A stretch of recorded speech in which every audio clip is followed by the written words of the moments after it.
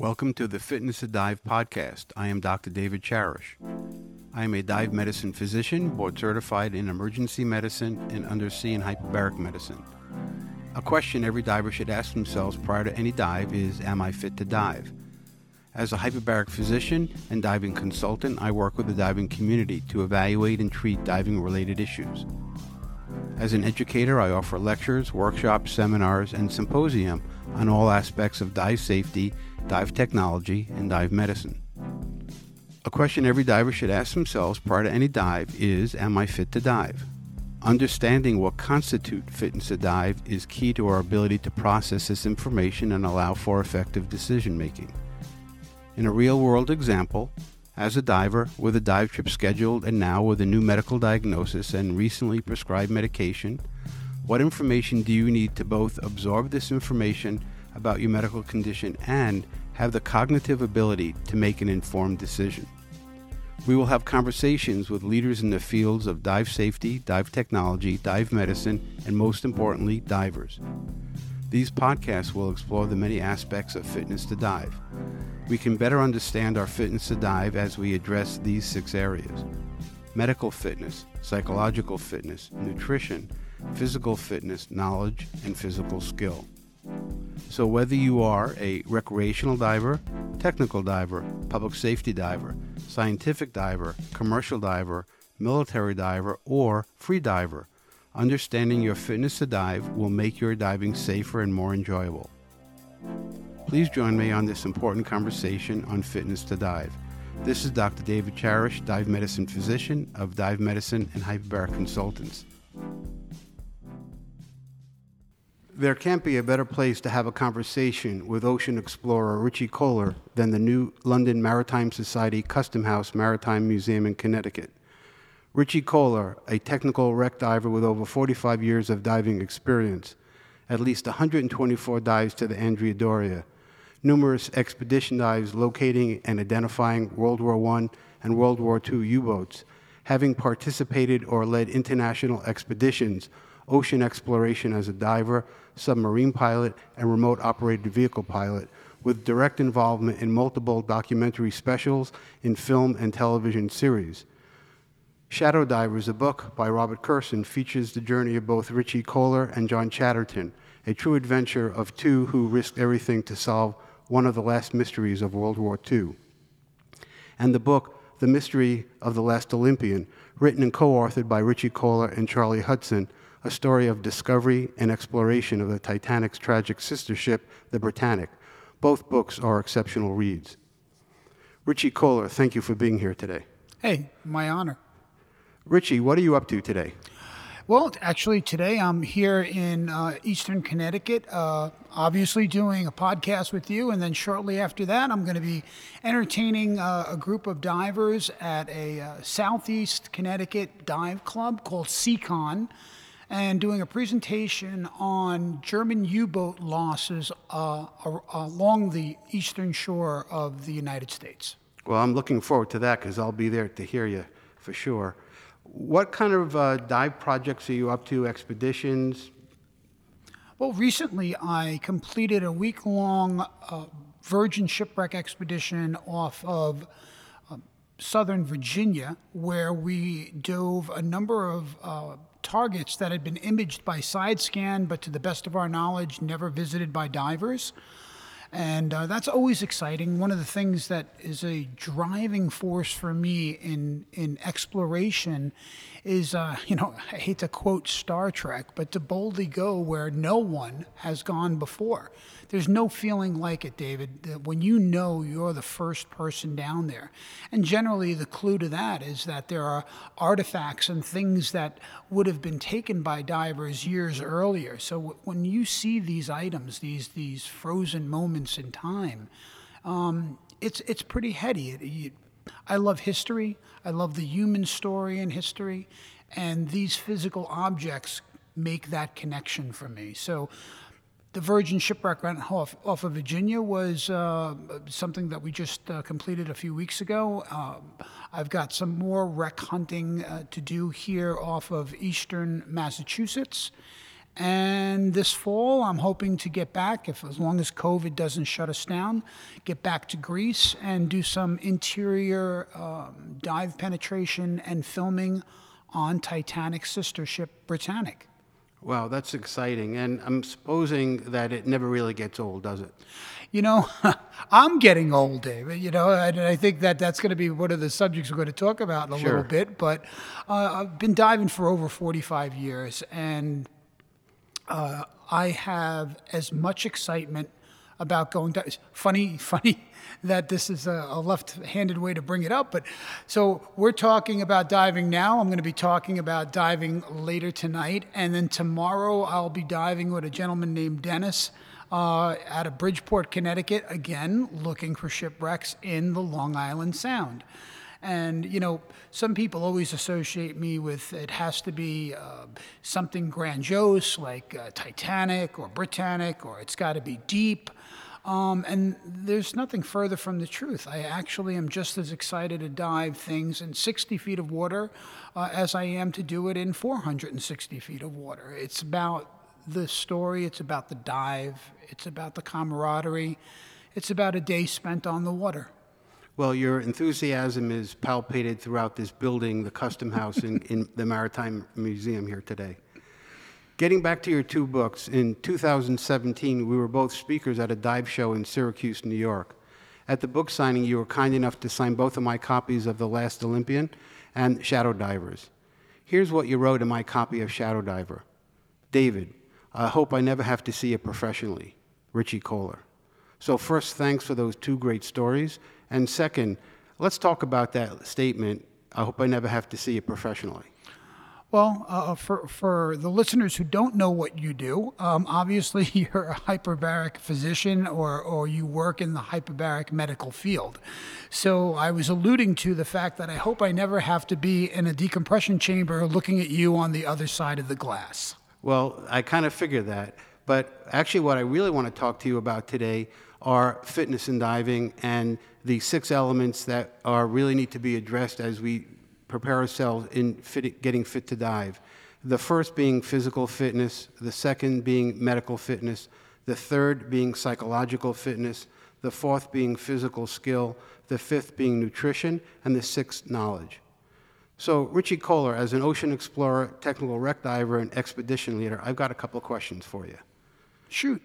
All right, so how do you define your fitness in diving?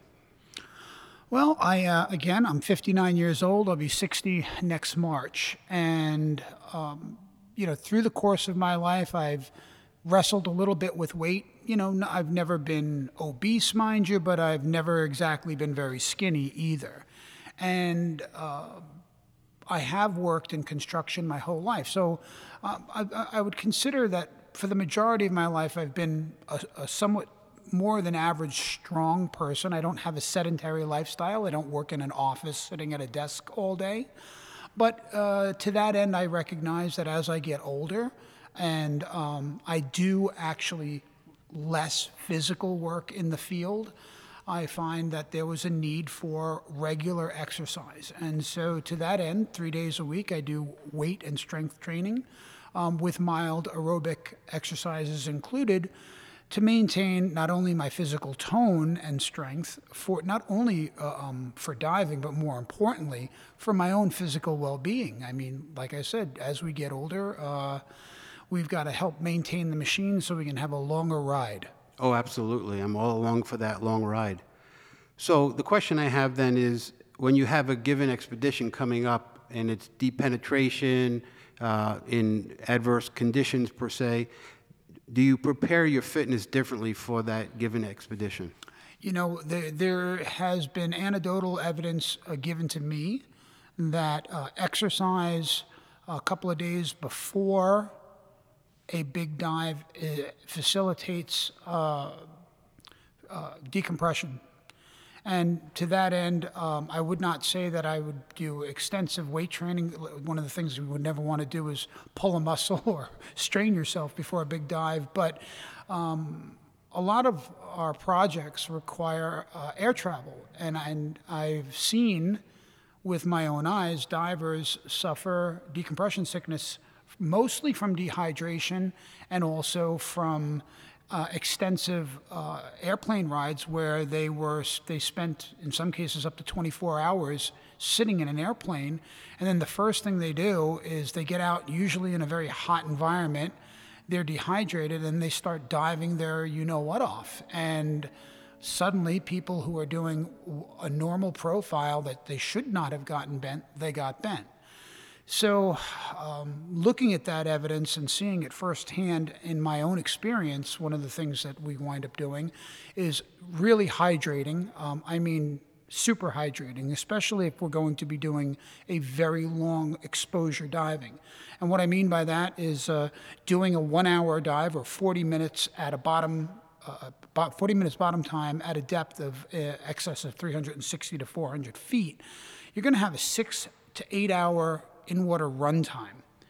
And although we do try to stay hydrated even during the decompression phase by drinking from juice packs or other methods of staying hydrated, I think it's really important 2 days before the dive that you're being hydrated, you're getting some exercise, you're taking the muscles that I wouldn't say atrophied, but got bound up in that long airplane ride.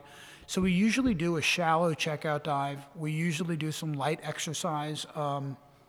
One of my constant dive buddies for the last 20 years is Evan Kovacs, and he almost always brings with him basically a rubber band to work out with, so that we can do, different exercises with that band. And it gets the blood flowing, gets the muscles toned up. And again, when you think about technical diving, we're generally wearing in excess of 100 pounds of gear all over our body, and at some point you've got to stand up and walk with that to the edge of the boat, which generally is never a stable platform. And so the potential for a fall, a wrenching of the back, all of these things are real. And when you, again, just flew halfway around the world to make what many people would say is a career-type dive or an expedition-type dive, the last thing you want to do is suffer an injury because, A, you were not warmed up or hydrated. Well, that's a great explanation of your thought process and your fitness for a given expedition. Since you're now 59 years old, then, how has your preparation for maintaining your medical fitness, your physical fitness, your psychological fitness changed over the years?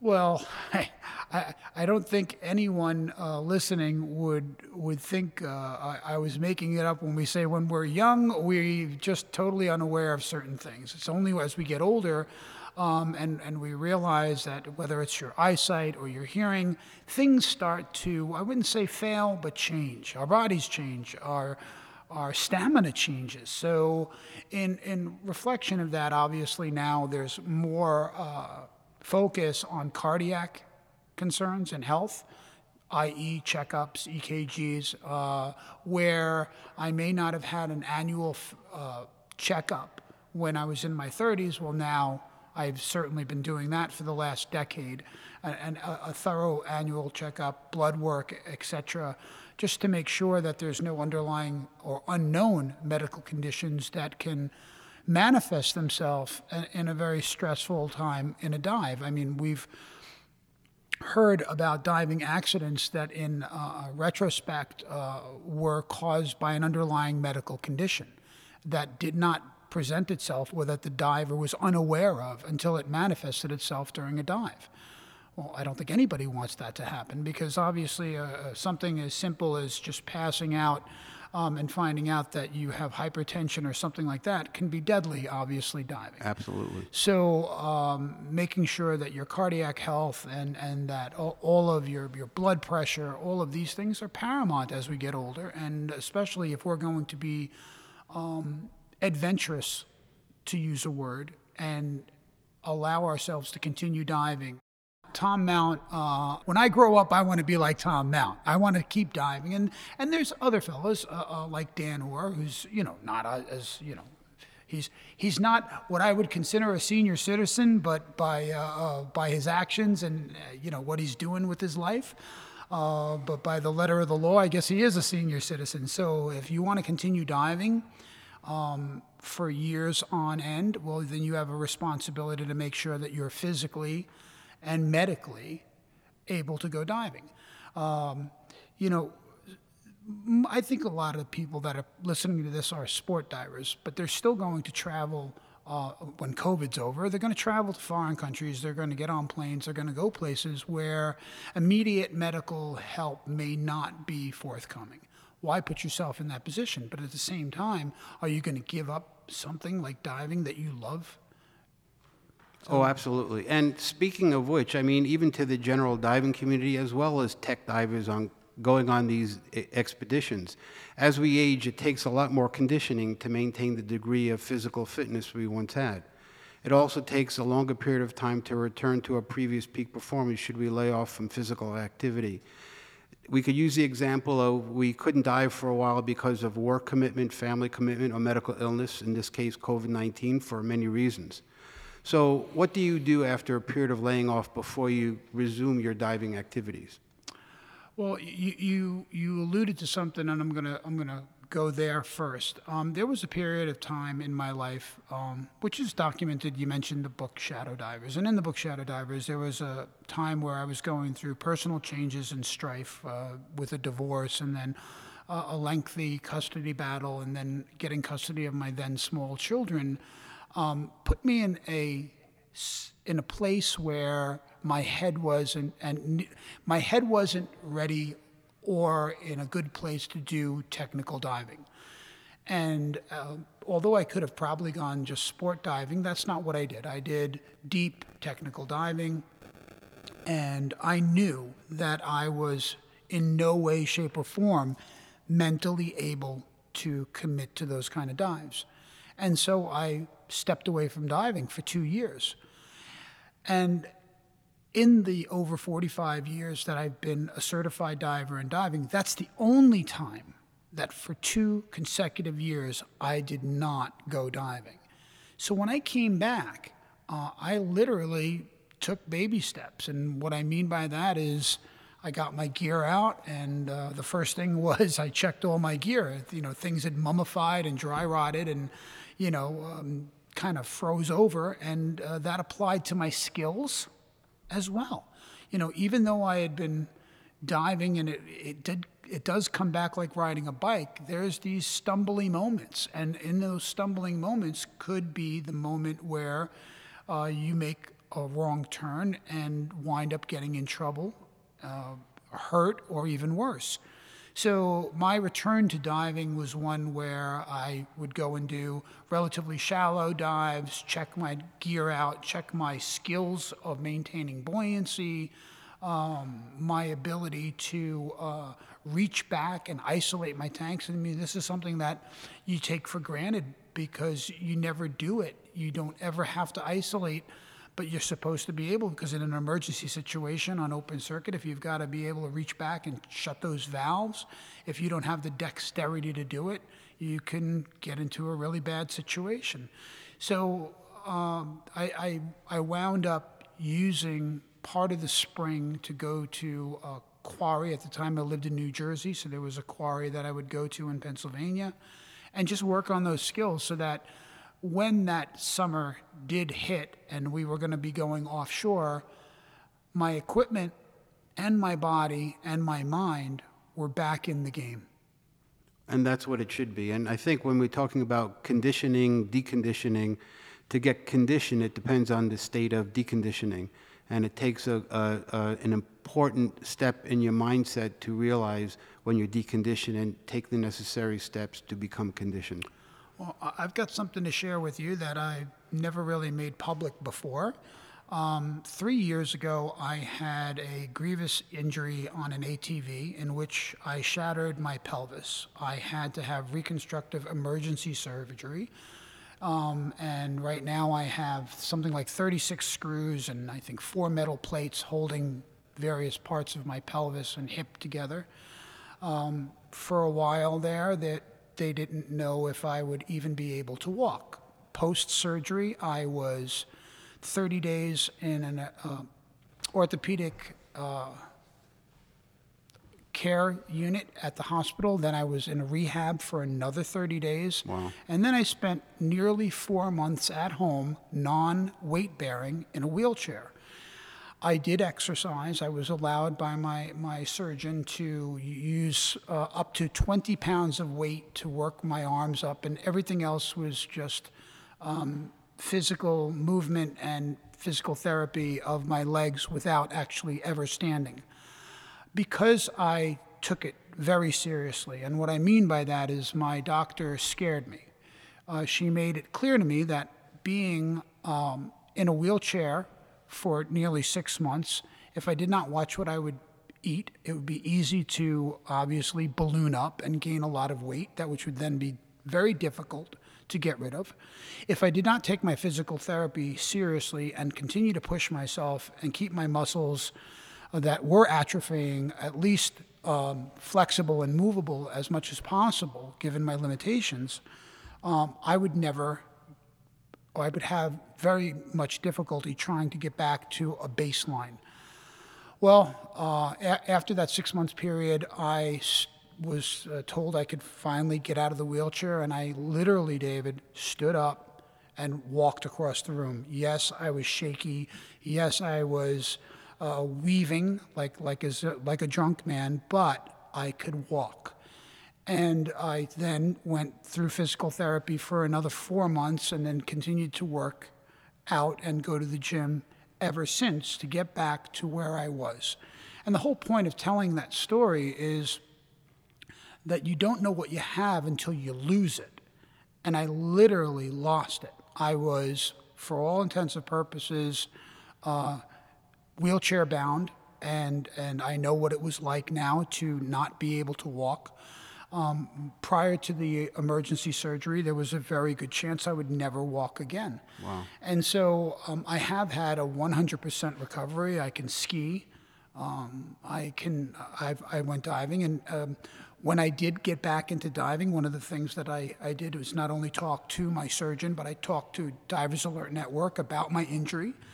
And I went back into diving starting very shallow. I went down to Florida. I made a series of single tank 30-foot reef dives just to see what it was going to be like for my muscles, which again, I mean, it's when you don't use your legs and your hips for 6 months, you can't even imagine how weak you become. Right. Things that you take for granted, stabilizing muscles, just silly things like being able to pick one leg up and balance yourself on one foot. Sure. All of those muscles had to reawaken, and things like climbing a ladder with scuba gear on a rocking boat or standing on a rocking boat with a scuba tank on your back. All of these were quite challenging for me in those early days. And so I had to really work very hard to get back to the baseline where I am now. Well, that's a compelling story, and welcome back, Richie. Thank you. Thank you.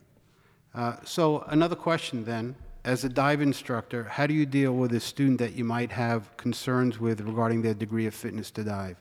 And I know that in your dive history, I see that you have been a dive instructor in the past. Well, you know that training agencies mandate that if someone wants to sign up for scuba, they have to answer a questionnaire. And if they answer in the negative to any of these questions, then it's up to them to go and get a medical release from a doctor. That being said, I have eyes. As an instructor, if a student is incapable of the physical energy or strength or dexterity to do the task, then I need to tell them that they've got to work on that skill set and work on their dexterity, their ability to be either limber or reach back, because they have to be able to do these skills, which there's always a purpose for them. The purpose is generally self-rescue, generally self-survival. And, you know, if you can't reach back and isolate tanks, if you can't reach around and remove an obstruction from behind you. If you can't reach down and put on your own fins when you're in gear and you're bundled up, no one's going to dress you. You need to be able to do these things yourself. So if a student's unable to do any of those things, then we try to work with them and help them do what they have to so that they can achieve their goal, which is to graduate the class. And I have, on a few occasions, not passed. I don't like to use the word failed, but I didn't pass students. I told them that they needed to work on certain things and then come back to me, and we would revisit the class at that point. I take that responsibility. When you're in teaching advanced techniques, there's no margin for error. Right, I agree. So now you're an expedition leader, and assuming remote diving in challenging conditions, what are your criteria for selecting your team members? David, that's an excellent question, and I'm believe it or not, I'm asked that quite often by people. It's like, hey, how can I get on one of your projects? Well, the reality is almost 90% of the people that I work with, I've been working with through the years, and I've met them. Along the way, there's always one or two people that come in, and usually these new people that generate fresh blood, if you will, in the groups that I work with and dive with, start out in a support manner. I don't, back in the days of the Atlantic wreck divers, we used to call it paying your dues. And in a way, it's truly where an apprenticeship is going on. So divers that may have the certifications and the qualifications, but they don't have the experience, and they're an unknown entity. And, in technical diving, especially expedition technical diving. And the definition to me of an expedition is one where you're usually in a very remote location. It is usually with great difficulty. There's a lot of work involved. People are tired. When you're tired, you make mistakes. So many hands make the work light. So bringing in support divers to help with that, to help with not only the physical aspect of Sherpa gear, helping support divers in a decompression phase so that they're not exerting themselves. These people gain experience because one of the things I learned very, very long time ago is if you want to become a better diver, be around other divers that you believe to be better divers or more experienced divers. And some of it, it's a joke. We say you become a better diver by osmosis, but the reality is you're becoming a better diver because you're observing good, I'd like to believe, good practices and in a good spirit of teamwork rather than just the lone wolf approach to diving. Well, if I was going to go on an expedition as an apprentice, I certainly would want you to be the team leader. So thank you, Richie. You're welcome. Although each individual diver needs to identify any issue that might affect their diving prior to the dive, have you been in a situation where a dive team member needed help in recognizing or encouraged in identifying a degree of lack of fitness or preparation? There's a tragic undertone to what you're asking me right now, and it's difficult when a close friend, and generally in the example I'm about to give you was the leader of an expedition. So I've had 3 incidents where the person who was organizing the expedition, who was an experienced diver, had in one particular case, and I'll just leave the names out, had just traveled across 2 or 3 time zones, showed up last minute, did not have the right equipment, started jury rigging things, and was about to make an incredibly challenging dive. And me and 2 other divers actually had to approach the boat captain and then sit down and play Dutch uncle for the person who actually organized the trip. Right. And tell him, you're not going in the water. And we had to have the boat captain back us up. So In the end, that particular person recognized we had their best interest at heart, and that you can't rush certain things and jury rig certain things the way that they were trying to do. And so the fact that they're a very busy person, and the fact that they had to travel and everything was so last minute, all of that was leading up to an accident. And before that person ever went in the water, we saw that this was an accident waiting to happen, right. And we shut it down. Unfortunately, years later, I didn't see a similar situation, and we took for granted that one of the most experienced people in our group, who happened to be our team leader, had not been diving for a year. And I'm speaking of Carl Spencer and the tragic events surrounding his death in 2009. And we learned at a terrible cost so many lessons. But the first one is that no one is above reproach, including the team leader. And whereas everyone else actually filled out medical questionnaires and dive logs, no one questioned the person who was putting together the trip. And it was only after his fatality that we realized that, as experienced a diver as he was, he had actually not been diving deep on a rebreather for almost a year. Wow. Prior to the dive where he ultimately died. Incredible. Now, we don't know what factors, there's without going into the death of Carl Spencer, we don't know how many different factors played in, but that's unacceptable on many different levels. And we as a group, as the group of his teammates, feel, and I believe Lee Bishop or another member, Edward Orbeck, we all felt like we failed him because we didn't question him. How do you question the boss? Right. But you have to question the boss. Right. We, as a team, in an emergency situation, I like to teach my students, you never know where your next breath's coming from. And they look at you and like, but oh no, we train and we carry bailout and emergency gas and this and that. And I'm like, you're not listening to me. Whenever an emergency occurs, it happens so quickly. Yes, you train to bail out, you train, but the point is that you live from breath to breath, and you really don't know where your next breath is coming from. You assume, and you would like to think it's going to be a working rebreather. Yeah. So there's been other fatalities where divers had gone to bail out or to use their stage bottle, and the regulator mouthpiece was ripped or filled with mud, which then causes a near drowning situation. So my whole point is you never know where your next breath is coming from. Right. And the only way to truly be prepared for that is perfect practice all the time.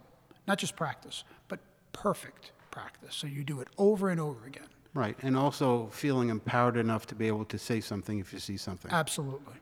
Very good. Thank you. Can you speak about the dive planning, for example, that addresses fitness in diving and how it was integrated in your dive team operating procedures for the expedition, the Britannic, in 2006?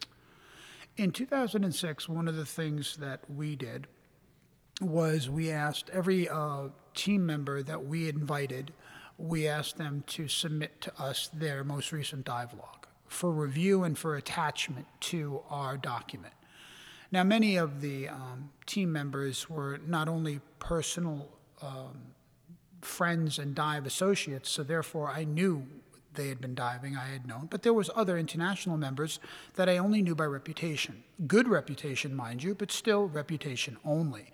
So to them, they would submit their most recent dive logs, and without fail, each one of them would have a physical bearing of which there was no question as to their physical health. And what I mean by that is, yes, you can't look at a person and see if they have heart disease, of course not. So therefore, we asked them to submit to giving us a medical release and mandating that they get a checkup. So back in 2006, we told every one of our team that 6 months prior to the project, they had to go and get a diving medical completed And if that brought up anything in that medical, then they would have to clear it with their doctor. I've had fatalities occur on dive trips where people fibbed. Well, I'll just say it. They lied. They lied and said that they had a doctor check, and they ultimately died of a heart attack, if you can believe it or not. And it's terrible to think that people either know that they have an underlying condition and they want to go diving so bad that they lie about it. But there's no room for that in expedition diving, because my health and my well-being, as well as the next team member next to me, is dependent on the entire team. That's the definition of a team. We're supporting each other, and we are looking for others to be there in case of an emergency. And the minute that somebody has a medical emergency in the water, everybody is now that their purpose is to support that diver to get them back to the surface. Right, and I think we see that also, that same example for recreational divers, right? That they're not necessarily truthful with themselves or their dive fitness form. They tell a fib, a lie, they fail to disclose, and yet they have some condition that puts them and their dive instructor or their dive team, their dive partner, at great risk. So I think that is really something that is, unfortunately, very common throughout all levels of divers. We only find out about it after the accident, obviously. That's correct, and that's not a good time to find out you have a medical issue. And many divers who have a diving fatality due to cardiac disease have known or disclosed cardiac disease but haven't addressed it properly. So that's a preventable death. So I think that's something that we all need to think as, particularly as we age and we increase our risk for heart disease. Have you adopted any additional safeguards in your dive planning as your dive team members are likely older for your expeditions? Well, again, most of these are people that I've been diving with for nearly 20 years. And the new people, believe it or not, I know it's going to sound kind of funny, they're young blood, meaning they're younger people coming into the sport that want to mentor, if you will. And by the way, I just want to say I love the concept of mentoring. So just a quick aside, when I started doing what we now refer to as technical diving or deep diving, there were no deep diving classes. There was no shipwreck classes. There was advanced open water was the highest training class you could go to. There were specialty courses, but none of them really even remotely touched on the type of diving that we were doing. We were literally diving outside the box. And so those hard-learned lessons of survival in an increasingly hostile and deep environment were given to me by more experienced divers. So therefore, my lineage is one of mentorship. And I still, to this day, believe that that is the best way for people to learn. Yes, they have to go, of course, and be qualified and certified by a training agency. But good practices are something that you have to ingrain into yourself, and being surrounded by other people that do it. So to get to your question about older divers and trying to make sure, I mean, we're all looking out for each other. And to that end, if we're on an expedition, we're all being truthful. And that includes if you're taking high blood pressure medicine or any of those things, which, as you are aware, as we get older, there's people that are taking certain medications that may not be conducive to diving, or they may not be conducive to deep diving, but they're okay for shallow diving, and et cetera, et cetera. So honesty and clarity are the best policies. And when you have a relationship with people over 20 years, then you kind of know everything about them. So that's the good side of diving with your friends, if you will.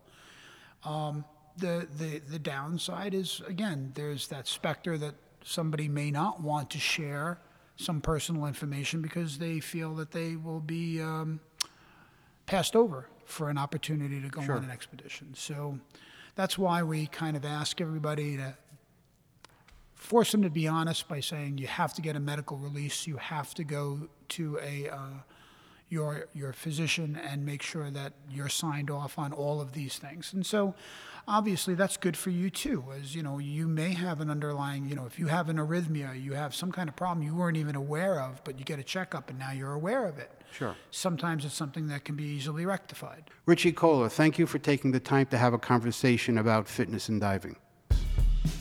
Stay tuned for a future podcast as we continue the conversation and take an in-depth look at medical fitness to dive, how medical fitness standards are developed, diving in the era of COVID-19, and understanding our underlying medical condition.